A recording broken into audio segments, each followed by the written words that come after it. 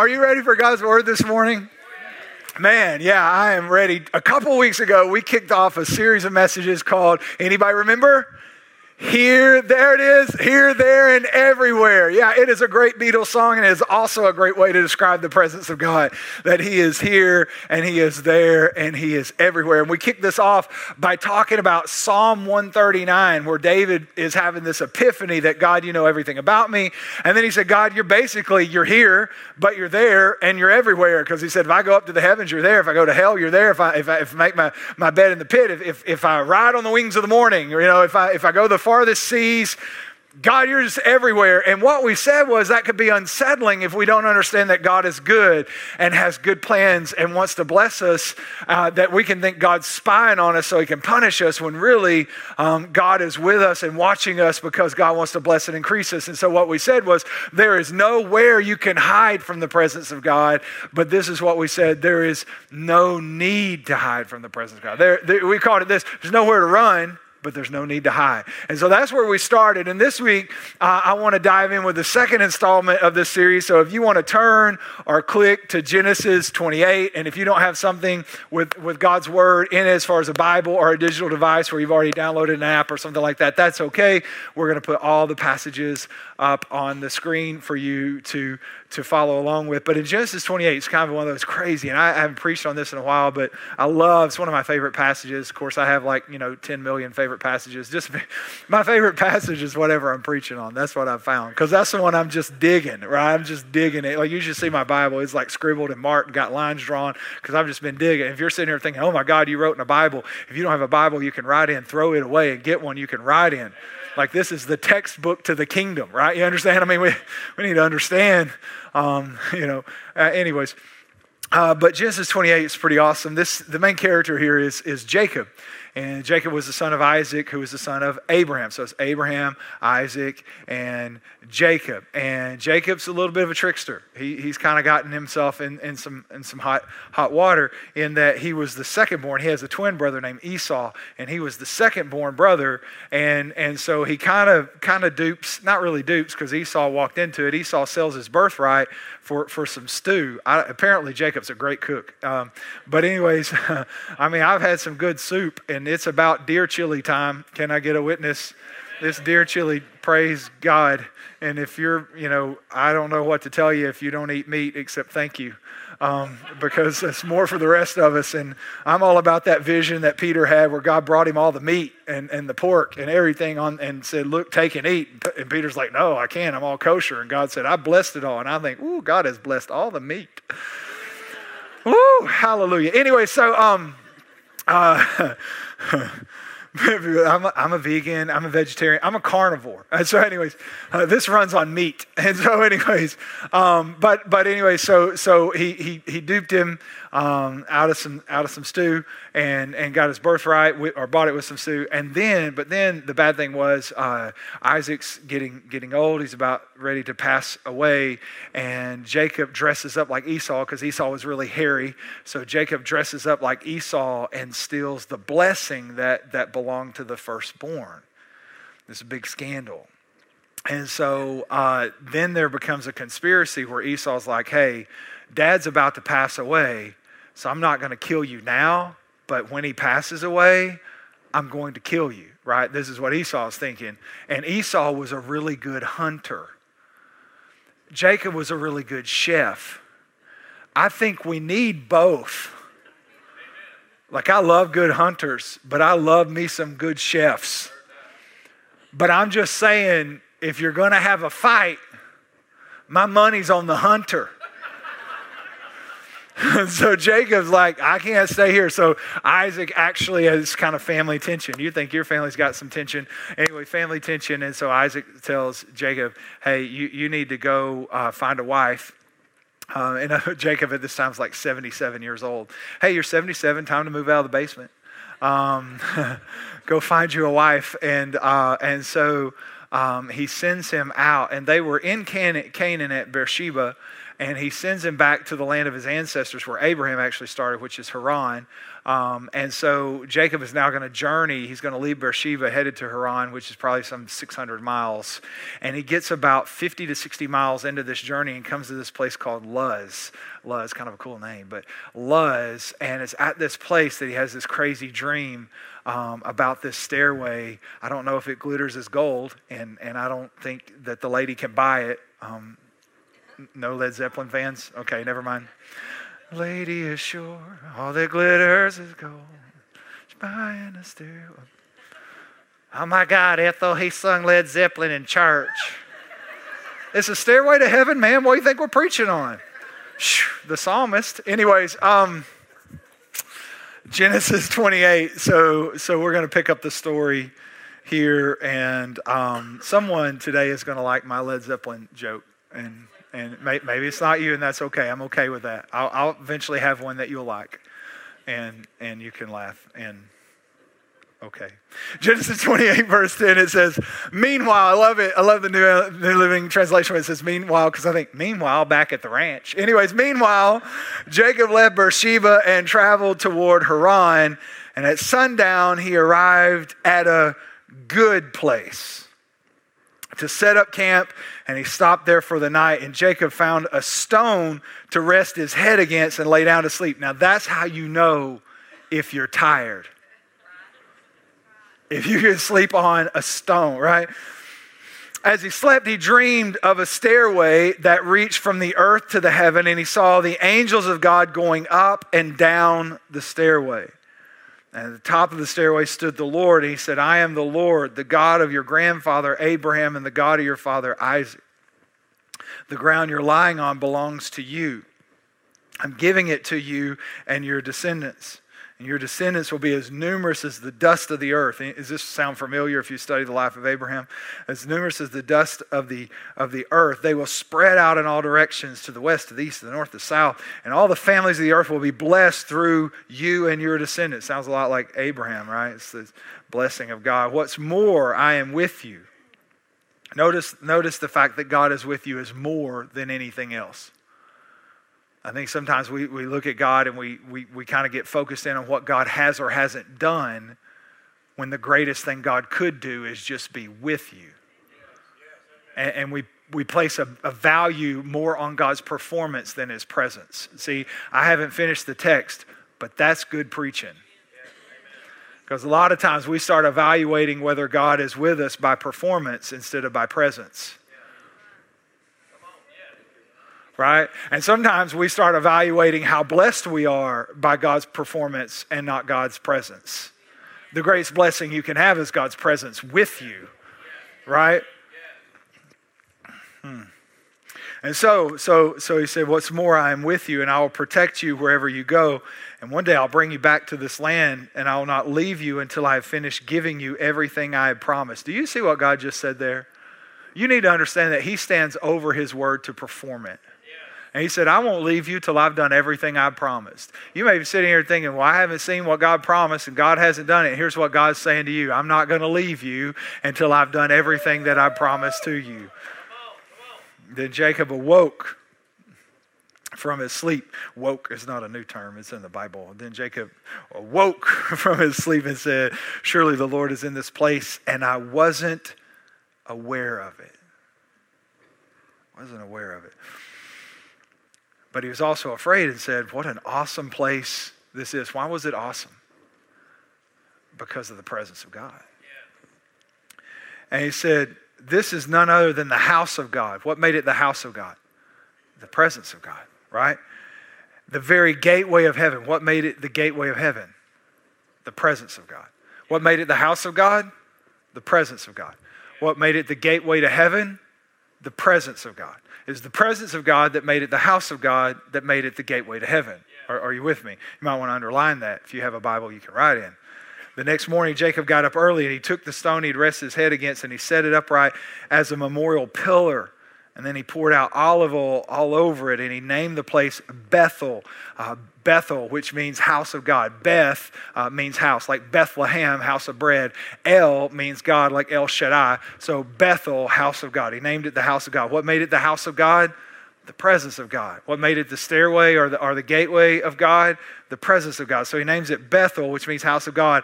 And although it was previously called Luz, right? Luz means like place of the nut. It went from the nut house to God's house. That's how powerful God, like you think your house is a little bit nutty? Here's a principle right here from Scripture. You can change your nut house to the house of God just by getting his presence in it, right?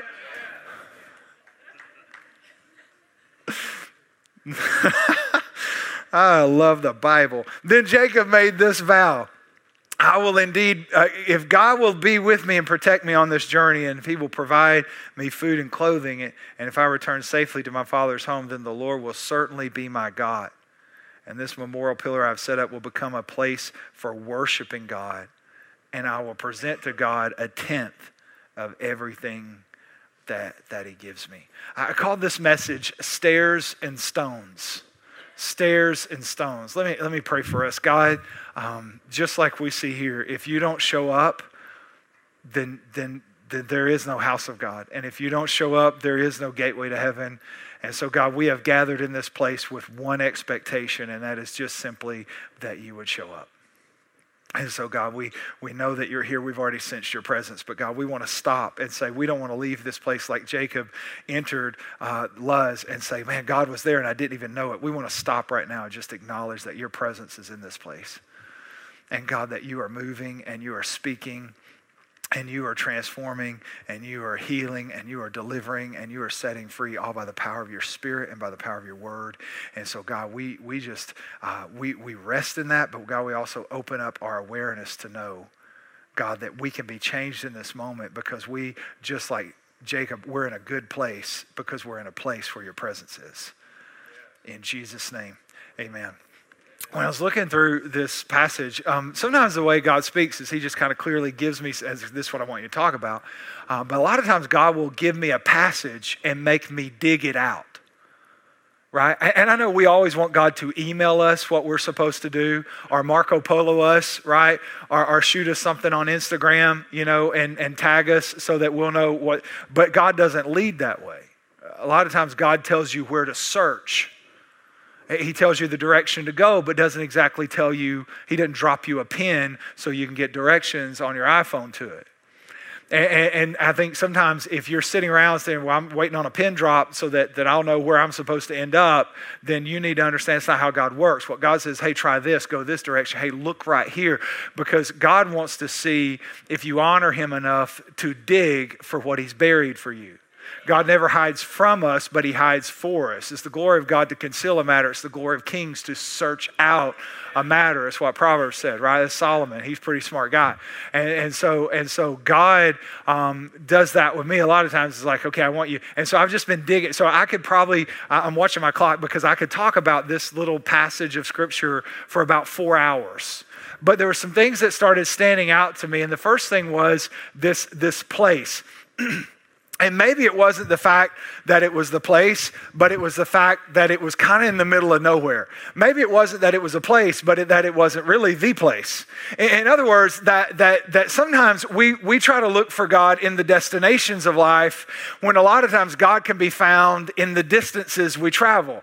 We look for God to be in a certain place when truthfully, God sometimes is in the places we don't expect him to be. And we can get so focused on where we're going and what we're trying to do that we could actually miss that God most of the time is found in the middle. In fact, this is not the first time that Jacob finds God in between places, because if you'll skip over, a couple of decades, then he is actually coming back and he's going to encounter Esau, and he's a little bit scared because Esau, had a bounty out on his head the last time they had a conversation, right? And so Jacob, the Bible says, sends his family on, and the Bible says he was left alone in the middle of nowhere, and God wrestled with him.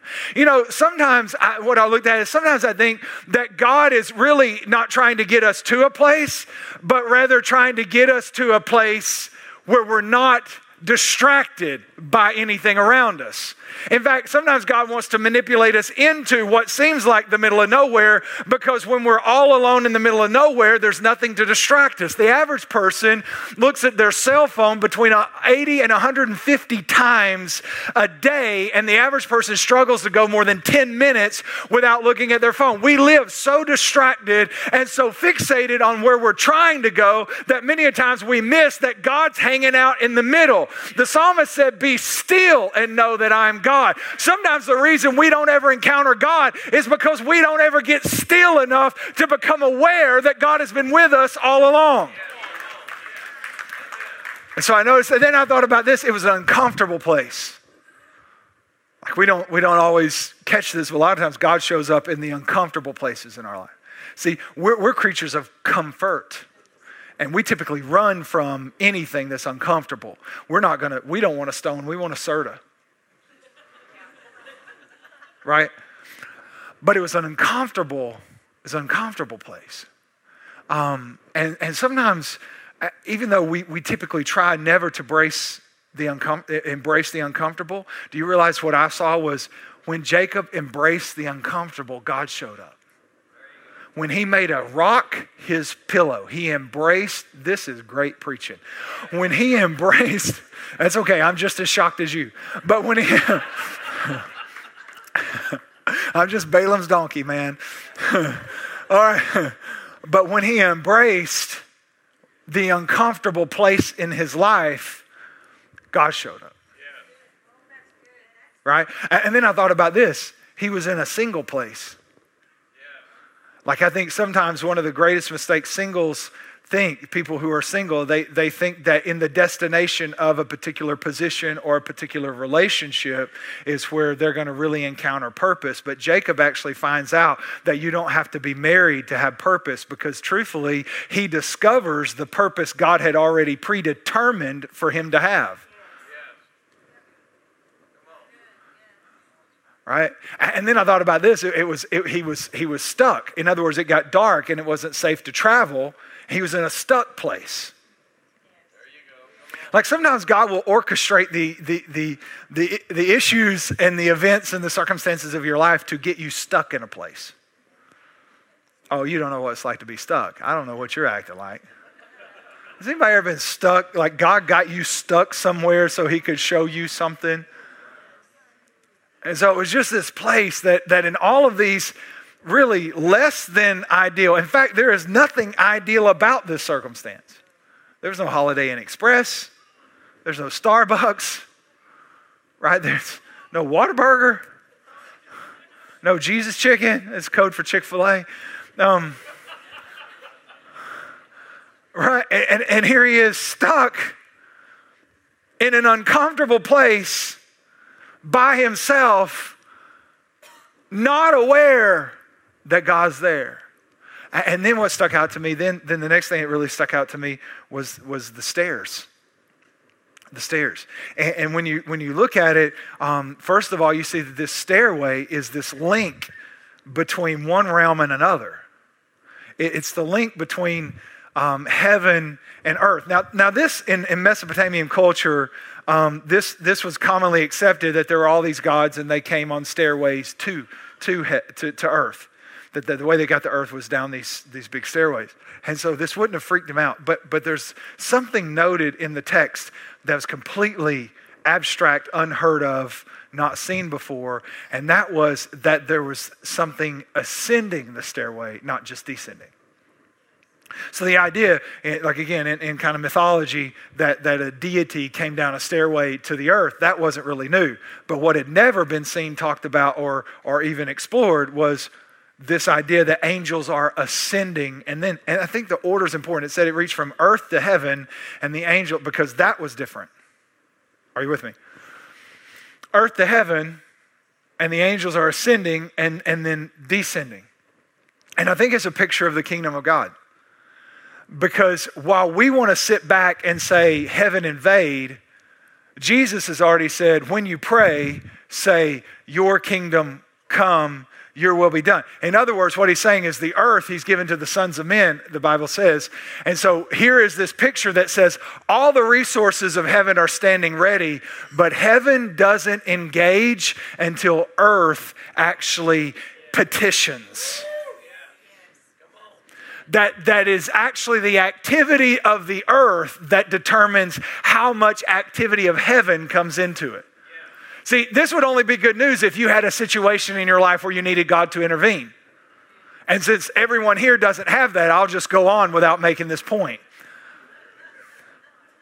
What I'm saying is you can sit back and say, God, I hope God does something about my marriage, or I hope God does something about my finances or about my kids, or I hope that God does something in my life. And what God's saying is heaven is standing ready, but heaven doesn't engage until you open the door. And then I was thinking about this presence, because then God says, I will be with you. And again, we get more caught up on what God can do for us than the fact that God is with us. But I thought about this presence, and God said, I'll be with you. And then he goes through all these, like, I will be with you, and I will prosper you, and I will protect you, right? And here's the promise that I have for you, and here's the purpose that I have for you. And this is what I realized, that everything God is in his presence. And listen, you got to catch this. You can't be in the presence of God and not have access to all that God is. And I think sometimes we're sitting here like, well, I know God's here, but I wish God would heal. I know God's here, but I wish God would deliver. I know God's here, but I wish I had joy. And what I'm saying is, wherever God is, everything that God is. He can be there, though, and we not be aware of it. But everywhere God is, I mean, his person is there, his protection is there, his promise is there, his provision is there. Those are all P's. I'm having so much fun. This is preacher fun. When we can rattle off like 4 or 5 P's in a row, it's like, it's amazing, right? It's like, be wowed by this, right? So anyways, but everywhere God is, everything God is there. And so I saw this, the stairs, and then I saw the stone. The stone. And this was really where I started my journey in this passage. Was what's preached about a lot are the stairs, but not the stone. Like, a lot of people preach about the stairs. I've heard the stairs preached a million ways.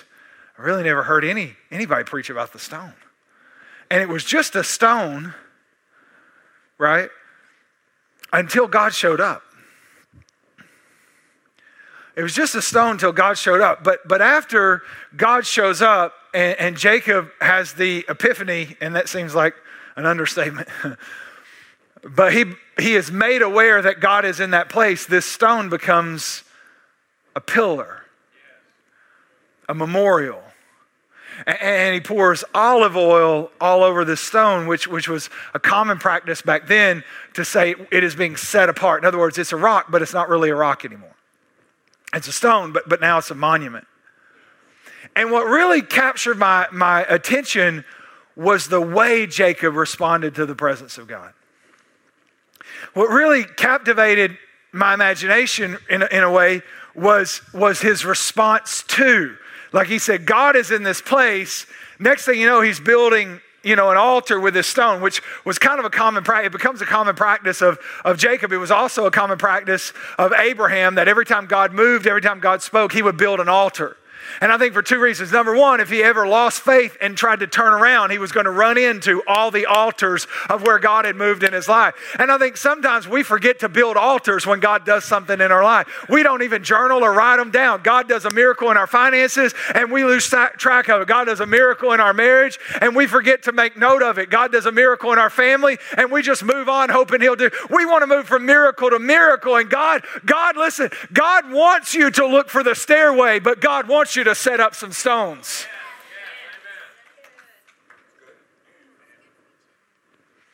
And I think for Jacob, he actually comes back to this very place later. He's like, we're going back to Bethel. Why? Because God's presence is there. In fact, it becomes a place for generations where Israel will come back to and say, that's the place where the presence of God is. And so here's what I'm saying. when we set up a monument, when God moves in our life and we set up a monument, not only do we get to go back and revisit it to ignite our faith, but others in the generations that come behind us actually get to run into our altars and they get to be encouraged by what God has done in our lives. But what captured me was this is really Jacob's first encounter with God. Now, Jacob was probably raised knowing there's God. I mean, he's raised Abraham, Isaac, Jacob, right? I mean, this is big patriarch kind of family, right? He was probably raised knowing about God, but this is the first place that he believes in God. This is his profession. And I think maybe it needs to be said, especially in the Bible Belt, that there is a difference between being raised to know there is a God and actually placing your life in his hands. Like at some point, God has to become your God and not just be your parents' God. Or your granny's God. Or your papa's God. And this is that place where although Jacob was probably raised, surely was raised to know God and to understand God, this is the place where he says, no, this is an encounter with God and now you're my God. Like you've been Abraham's God and you've been daddy's God and papa's God, but now you're my God. And what blew me away was the reverence. You know, I was raised, and I'm not, please hear me, I don't think reverence I think reverence is a posture of the heart more so than a dress code or something like that. But I was raised that I was in a church when they read the word of God, we all stood.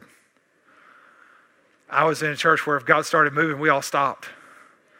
I was in a church, you know, where we did a lot of things to honor the presence of God. And we even had testimony services where we just talk about the goodness of God. And I'm not saying we need to go all back to that because sometimes there's the difference between movement and method. And when God moves, we create a method, and sometimes we start worshiping the method more than the movement, and we forget that God moves from place to place, and we're still hanging at the same place trying to do the same thing when God's doing something new. God told Moses, strike the rock, then he told him, speak to it. A lot of us are still beating rocks God's told us to speak to, and that right there is good preaching. But it was the way that he honored the presence of God, because first of all, he said, I'm going to honor the presence of God, number one, with my life. He said, you're going to be my God. I'm going to honor you with my life. Number two, he said, with my worship.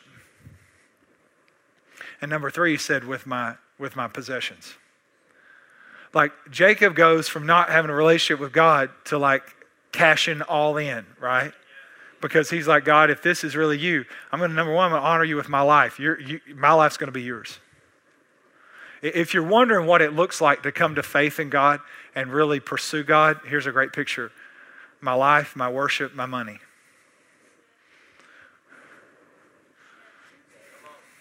That's all in.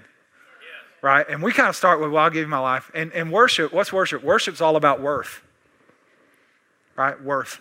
What is worth the most in your life? It's pretty simple. Look at how you spend your time and your money. I didn't expect a lot of amens, but it's still truth. Because we say, no, God's first, and I think we have intention, and I think we love God. This is not a question of your love for God, but I'm just saying practically when we say, no, nothing's worth more to me than God, is that really, because a lot of our worship tells us how much we think he's worth. Because worship's all about worth. And anything that I have to check with before I can worship God is an idol. Anything that rivals his worth in my life, anything that rivals devotion or time or focus from him in my life is actually an idol, because now I'm having to check with something to get to him. And we're like, well, I don't have idols, I don't have golden statues, but an idol can be a relationship, and it can be a job, and it can be a hobby. It can be a social media persona. Nothing's wrong with any of those things. It's good to have a job. I think you should have a hobby, right? I mean, opening season's just in a week or so, and I'm pretty stinking excited about that because that's one of my hobbies. I went to the gun range just to make sure we're all tuned up. Can I get an amen? Thank the Lord. The Lord said, take and eat. I'm just trying to live the gospel. And so nothing wrong with those things, but it's the place they occupy. It's the worth we put on them. And then his finances, his tithe, tithing was under the law. This is like 300 years before the law was given. There is no law. This was just his response. Listen, he didn't tithe because there was a law. He tithed because he had a Lord.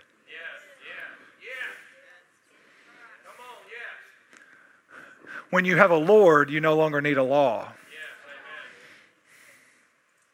So I got to move on, but that's really good preaching. And so anyway, so I started thinking about stairs and stones, stairs and stones, stairs and stones.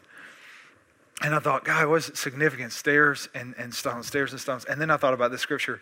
In John chapter 1, there's this guy named Philip, and he has this cool encounter with Jesus. And so he goes to a friend of his called Nathaniel, and he says, Nathaniel, you got to come check this guy out. This Jesus guy, he is for real, right? And so then they come to Jesus, and when Nathaniel's walking up, he says, oh, an Israelite in whom there's no guile. And Nathaniel's like, how do you know me? And he's like, I saw you sitting under the fig tree. And Nathaniel's like, he's a quick convert. He's like, you must be Jesus. I mean, it was just that quick, right? And then Jesus responds to him and says, watch this. Verse 50 of John chapter 1 says, because I said to you, I saw you under the fig tree. Do you believe? You will see greater things than these. And he said to him, most assuredly, I say to you, hereafter, watch this is what Jesus said, hereafter you'll see heaven open and the angels of God ascending and descending upon the Son of Man. And I thought, okay, Jesus basically, because every Jew would have known this is talking about Jacob, right? Every Jew would have known, like, there is no doubt we're talking about Jacob. And here's what Jesus said. I'm the stairway. That's what he said. And I thought, that's crazy. Jesus is the stairway, right? Because what's the house of God? Where the presence of God is, right? Jesus said, I'm the temple. You can destroy it. I'll build it back in 3 days, right? But then we said, wherever the presence of God is also the stairway. Jesus was the manifest presence of God. In the beginning was the Word, and the Word was made flesh, and the flesh dwelt among us. And we beheld his glory as the only begotten of the Father, right? That's all John chapter 1, right? And so Jesus, I thought, wow, Jesus is the stair. And I thought, is Jesus, could he be the stone?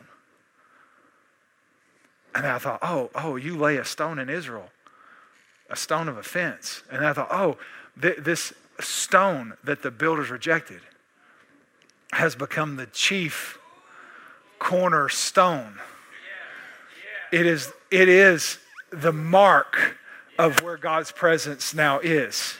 That God's presence now is among us. And we beheld, and I thought Jesus was the stairs, and then he was the stone. And I thought, that's really cool.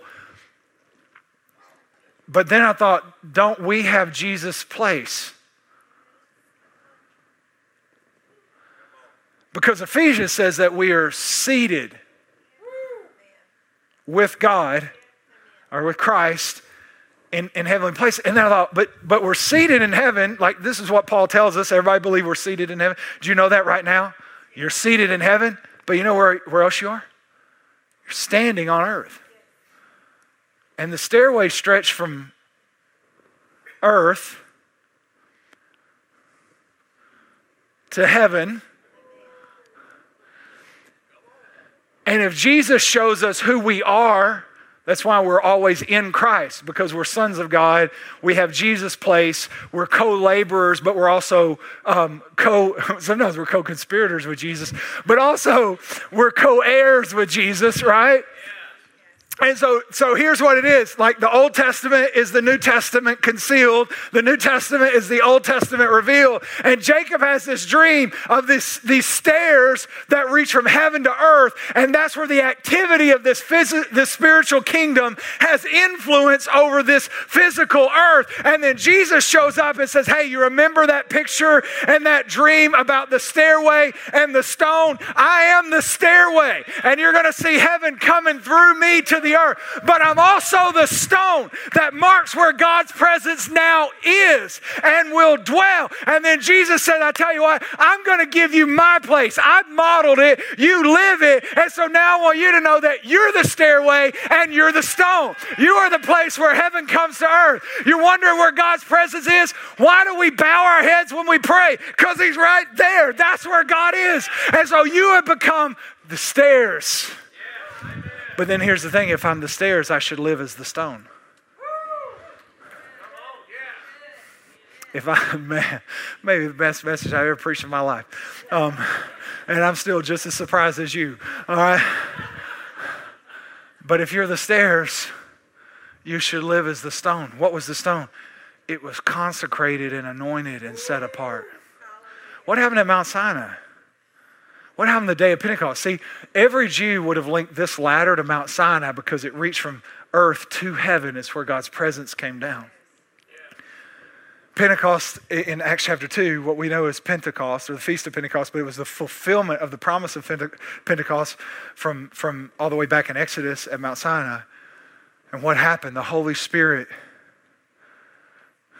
the olive oil was poured on the stones. Right? And now we're stairs, but we're stones. Right? Here's what Peter said.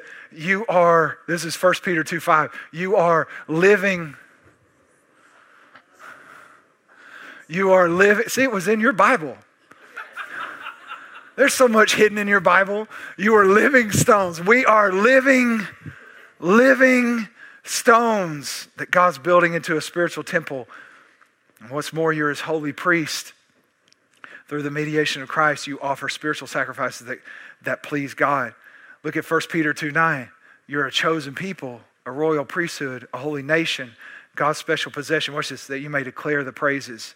I like the old King James, that you would show forth. I like that you will show forth the power and the presence and the activity of God. That you will show forth. What is the stone? What did it do? It marked, this is where God is. The stone wasn't the presence of God, but it marked where the presence of God is. And what was it? It was set apart. It was consecrated. And it was to this. In other words, it was the honoring of the presence of God. There was the gateway of the presence of God and the honoring. What are you? I'm a gateway of the presence of God, but my life now is a living sacrifice. In other words, now I live to honor the presence of God. So everywhere I go, all of God has access to. Remember? Wherever His presence is, all of Him is there. And everywhere I go, I live as a memorial or a monument or a pillar that says God's presence is here. God's presence is here. God's presence is here. I've been anointed and set apart. The oil has been poured over me. God's presence is here. And so now I live. And that's where I give my life to, and my worship to, and my resources to, and my time to, and my life to. Why? Because now I'm memorializing what God has done in and through me and is doing in and through me. Let me give you three points. That was all introduction. I'm just kidding. Well, it was, not really. But let me give you 3 points, three takeaways. Number one, God is there even if I'm not aware. God is there even if I'm not aware. Listen. Jacob was in this place and he said, God is here, and I didn't even know. And I'm concerned, listen to me, I'm concerned that we live every day unaware that God is in this place, and I didn't even know it. See, you didn't actually come to church today. You brought the church to a building.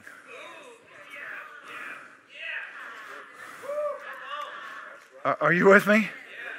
Like you came to a building, but you're where the presence is. And how would it change our lives if we lived aware that I'm a stair and a stone? If I lived aware that all that God is right here, and I carry Him everywhere I go, and so I am the stairs. Put me in the darkest dungeon, like you did Paul and Silas. Remember, in the inner dungeon, that's like the sewage pit of the dungeon. Literally, that's what it smells like. And Paul said, oh, you can put us all the way in here in the dark, in the stinky, in the stocks, in the chains. But he's like, but I got a concealed weapon. I'm carrying the presence. I got a permit. Are you with me? And so he walks into the dungeon. He says, Silas, what was that hymn that we all like? I don't know what that hymn was, but here's what I know. Most people think God sent the earthquake so they could get out. I think God caused the earthquake trying to get in. Because He said, wait a second, you put two old boys in that place and they stuck my presence in there, and now in the midst of the worst situation and circumstance there's ever been, they decide, amazing. You know, it's like, and God made an earthquake to get in, not to get them out.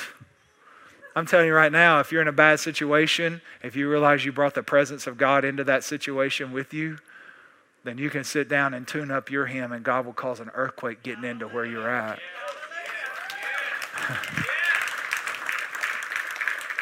Ephesians 3 said God has empowered us by His Spirit so that we could be filled with the fullness of God. Here's the second thing. So the first thing is God is there even if I'm not aware. Here's the second thing. You're influenced most by what you're most aware of. Jacob had lived his life influenced by the world. He was influenced by the identity that he had been given. You've been called Jacob. God later changed his name to Israel. He goes from deceiver to a great nation, right? And you are most influenced by the world. This is why we need to live aware of the presence of God, because you're going to be most influenced by what you're most aware of. And when you're aware of the world, then you're going to be influenced by the world. And you're going to have fear and anxiety and dread. And you're going to be influenced by a temptation and all of those things. But when we live aware of the presence of God, you will be influenced most by what you are most aware of. And so this is a turning point in Jacob's life where he says, I'm no longer going to be influenced by who they called me or what because see, Jacob's thinking, I'm just on my way to get away from Esau. He thought he was running from, when truthfully God says, no, you're running too. You're going to be influenced most. And so we need to live aware of the presence of God because we want God to influence us. We want God to change us and God to transform us. And if we want to live lives of peace and joy, right? If we want to live lives of purpose and destiny, if we want to live lives of wholeness and wellness, then we're going to have to be more aware of God's presence and kingdom than we are of what's going on in this world. I'm not saying we don't ever watch the news, but most of it's really just opinions anyways. Do you remember when news had to be factual? Does anybody else remember that? Anyways, it may just be a crazy thing with me, but I like facts. And anyways, when whatever we are most aware of, let me get back to preaching before I get an email. Whatever we are most aware of is what is going to influence us the most. And then here's the last one. The more I honor the presence of God, the more I receive from it. The more I honor the presence of God, the more I receive from it.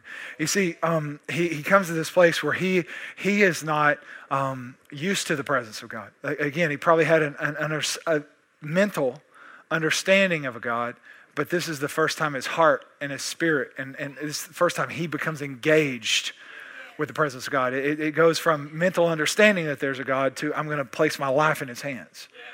And so here he is, he sets up this pillar, this stone, and he starts honoring the presence of God. And listen to me, I think too many times God moves in our life and we don't set up altars and we don't honor the presence of God.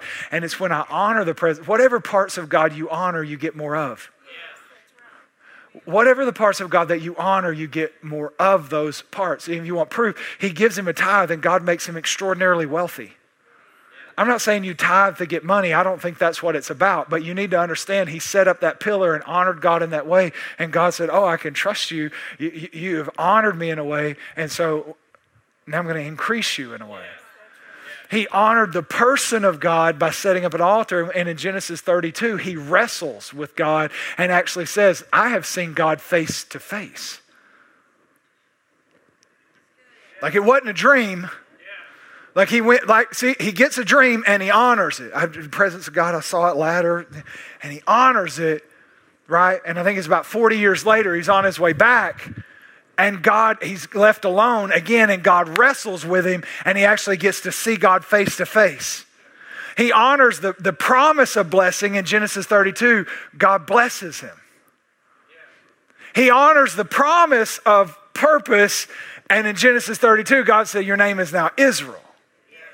Whatever parts of God I honor, I get more of. When I honor God, I receive. When I honor the presence of God, I can receive more from the presence of God.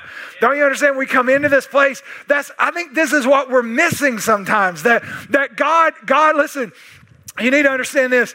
In the kingdom, it's actually hunger that determines perception. And we're all wanting to perceive God, but God will not be perceived by someone that doesn't hunger after him. It's actually hunger that drives it. In the kingdom, you'll never have to worry about encountering something you're not hungry for. You'll never have to worry about being filled with something you don't actually hunger for. Why? Because this is what God honestly does. I believe the Bible says, taste and see that the Lord is good. If I said chocolate cake right now and you like chocolate cake, you'd be like, whoa, that sounds good. Why? Because you had some chocolate cake. And your brain says, oh, we know what chocolate cake is like.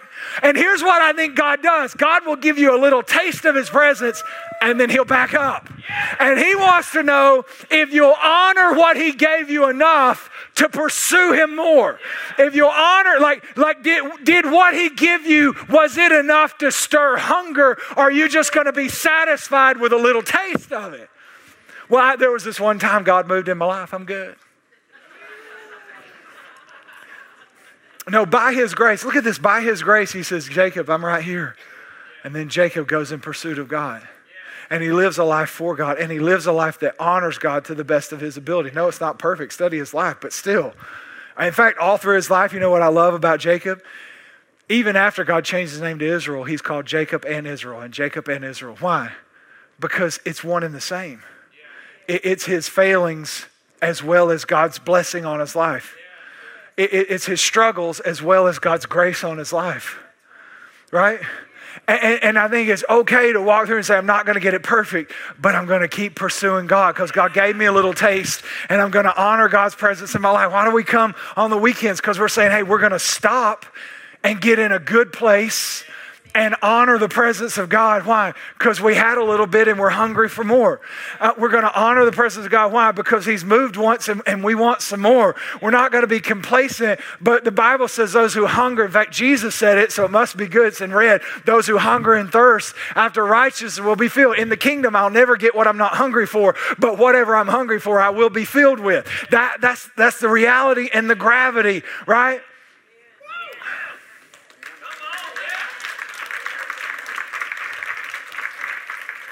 Stairs and stones. Stairs and stones. Why don't you stand?